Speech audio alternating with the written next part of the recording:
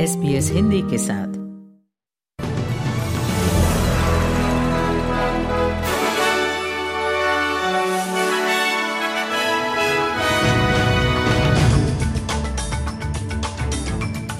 आज के बुलेटिन में देश के बढ़ते हुए कोरोना मामलों के बीच एक नई वैक्सीन को मिली मंजूरी। नदी के स्तर में वृद्धि अपेक्षा से अधिक तेजी से आगे बढ़ने की वजह से न्यू साउथ वेल्स में सैकड़ों लोगों को फोर्ब्स शहर से खाली करने का मिला आदेश।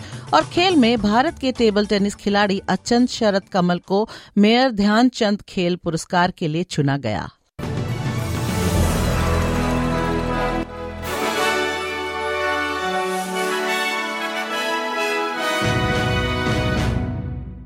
आज के समाचार में देश के बढ़ते हुए कोविड-19 मामलों के बीच एक नए वैक्सीन को ऑस्ट्रेलिया में उपयोग के लिए अनुमोदित किया गया है। माना जा रहा है कि यह वैक्सीन वायरस के 2 उपभेदों से सुरक्षा करता है। सलाहकार Australian technical advisory group on immunisation ATAGI का कहना है कि फाइजर का दिन संयोजक टीका पहले स्ट्रेन और ओमिक्रॉन के विरुद्ध उपयोग किया जा सकता है और एक बूस्टर शॉट के रूप में उपलब्ध होगा। 18 वर्ष और उससे अधिक आयु के ऑस्ट्रेलियाई इससे 12 दिसंबर से प्राप्त कर सकते हैं। स्वास्थ्य मंत्री मार्क बटलर का कहना है कि यह महत्वपूर्ण है कि ऑस्ट्रेलियाई अपने बूस्टर के साथ अप टू डेट रहें।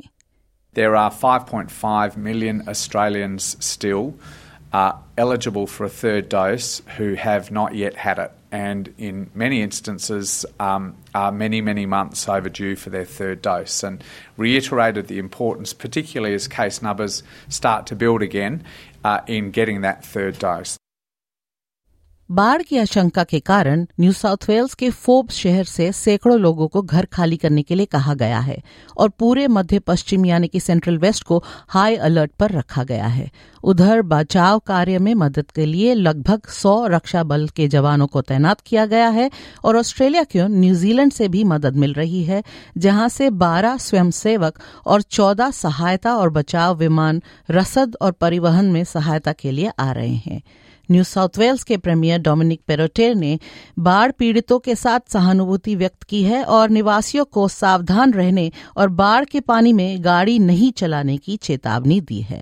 We do expect a difficult period of time over the next couple of days. Can I say our thoughts are with every single person in the Central West. We will deploy every resource possible to make sure not only do we keep you safe during this period of time, but we get you back on your feet as quickly as possible. We know there is a lot of pain, there is a lot of hurt, but we've got through these challenges in the past, and we will get through these challenges again. फेडरल कोषाध्यक्ष Jim Chalmers का कहना है कि चीनी राष्ट्रपति Xi Jinping और प्रधानमंत्री एंथनी अल्बनीसी के बीच बैठक से रातों रात मुद्दों का हल नहीं हो सकता है। दोनों नेता आज यानी कि मंगलवार 15 नवंबर को बाली में G20 शिखर सम्मेलन के साइडलाइंस में मुलाकात करेंगे। 2016 के बाद ये पहली बार होगा जब किसी ऑस्ट्रेलियाई और चीनी नेता के बीच आमने सामने बातचीत होगी। आपको बता दें कि चीन ऑस्ट्रेलिया का सबसे बड़ा व्यापारिक साझेदार है, लेकिन 2020 में चीन ने ऑस्ट्रेलिया पर $20 अरब मूल्य के व्यापार प्रतिबंध लगाने शुरू कर दिए, जिसमें जौ और शराब के निर्यात पर शुल्क भी शामिल था। ABC से बातचीत करते वक्त मंत्री चामस ने बताया कि ऑस्ट्रेलिया चीन के साथ संबंधों को लेकर अधिक स्थिरता चाहता है। These trade restrictions obviously not in Australia's interests, not in the interests of our employers and our exporters in particular, and we want to see them lifted. एक औद्योगिक विवाद के चलते देश भर में टग बोट के सैकड़ों कर्मचारियों को इस सप्ताह के अंत में काम करने से रोका जा सकता है। ये चिंता जताई जा रही है कि इससे आपूर्ति श्रृंखलाओं पर प्रभाव पड़ सकता है। Danish tug boat company Svitzer का कहना है कि 17 बंदरगाहों के 590 कर्मचारियों को शुक्रवार 18 नवंबर दोपहर से लॉकआउट कर दिया जाएगा। कंपनी बार बार यूनियन की कार्रवाई को दोष दे रही है, जिससे उसका संचालन प्रभावित हो रहा है।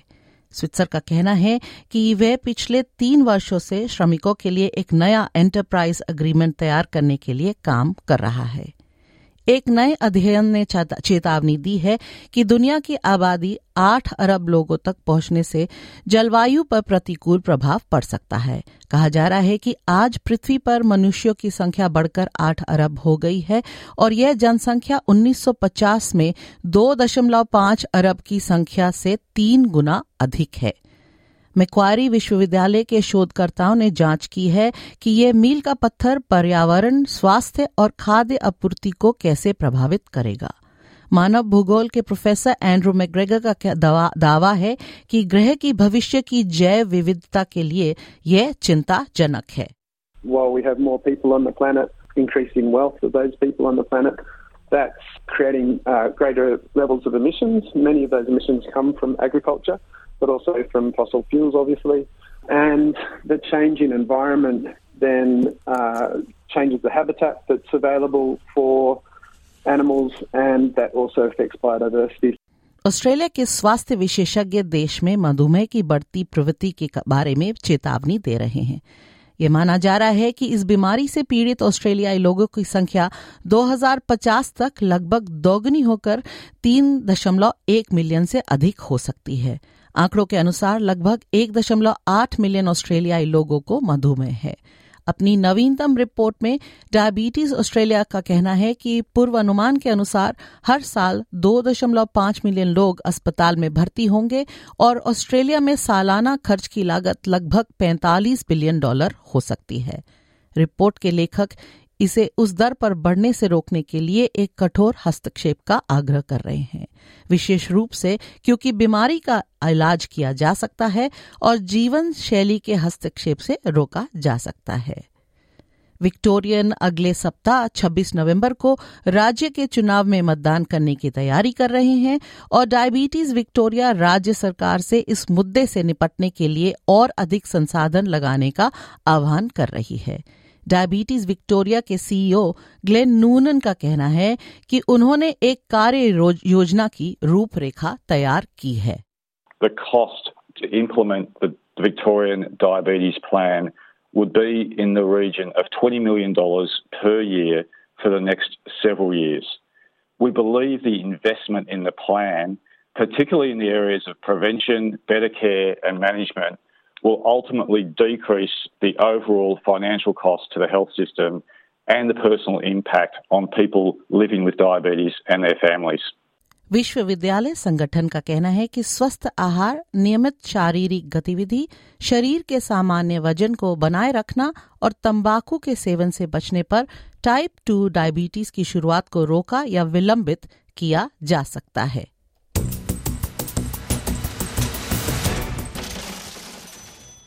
मुद्रा दर की जानकारी में आज के दिन अमेरिका में एक ऑस्ट्रेलियाई डॉलर की कीमत 67 सेंट्स है और भारत में एक ऑस्ट्रेलियाई डॉलर की कीमत 54 रुपये और 34 पैसे हो गई है।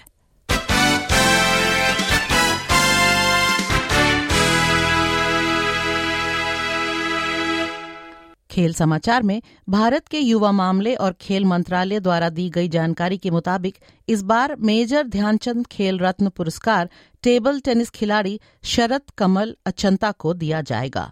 राष्ट्रपति द्रौपदी मुर्मू अचंता शरत कमल को 30 नवंबर को राष्ट्रपति भवन में आयोजित समारोह में वर्ष 2022 के लिए मेजर ध्यानचंद राजीव गांधी खेल रत्न पुरस्कार प्रदान करेंगी।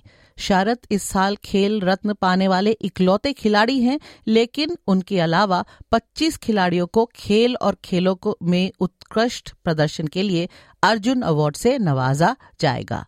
उधर सॉकरूज के टीम अपने फीफा विश्व कप अभियान शुरू करने की तैयारी में है।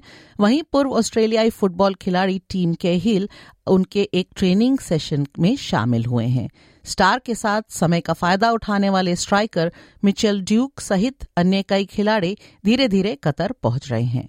ड्यूक का कहना है कि कैहिल एक स्वाभाविक नेता हैं और सलाह देना पसंद करते हैं। He's awesome to be able to actually work with, greatest goal scorer for Australia national team.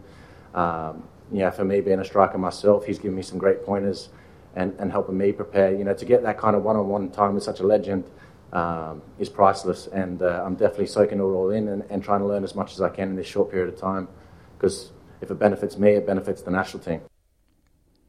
Australia अगले बुधवार यानी कि 23 नवंबर को फ्रांस के खिलाफ खेलने वाला है। और अब कल के मौसम का पूर्वानुमान। पर्थ में कल मौसम साफ रहने की संभावना और वहां का न्यूनतम तापमान होगा 15 डिग्री और अधिकतम तापमान होगा 31 डिग्री। एडलेड में आंशिक रूप से बादल के आसार और वहां का न्यूनतम तापमान होगा 8 डिग्री और अधिकतम तापमान 19 डिग्री तक रहेगा। मेलबर्न में हल्की बारिश होने की संभावना, यहां का न्यूनतम तापमान होगा 7 और अधिकतम तापमान 15 डिग्री तक जाएगा। कैनबरा में 1 या 2 बौछार की संभावना और वहां का न्यूनतम तापमान होगा 3 डिग्री और अधिकतम तापमान होगा 15 डिग्री। सिडनी में भी बारिश के आसार और वहां का न्यूनतम तापमान होगा 12 डिग्री और अधिकतम तापमान होगा 19 डिग्री।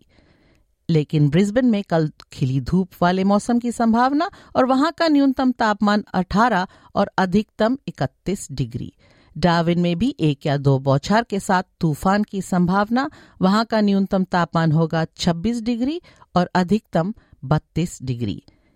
वहां भारत की राजधानी नई दिल्ली में कल धूप खिली रहेगी और न्यूनतम तापमान होगा 14 डिग्री और अधिकतम तापमान होगा 27 डिग्री। मौसम की जानकारी के साथ ही आज के समाचार यहीं समाप्त होते हैं। धन्यवाद।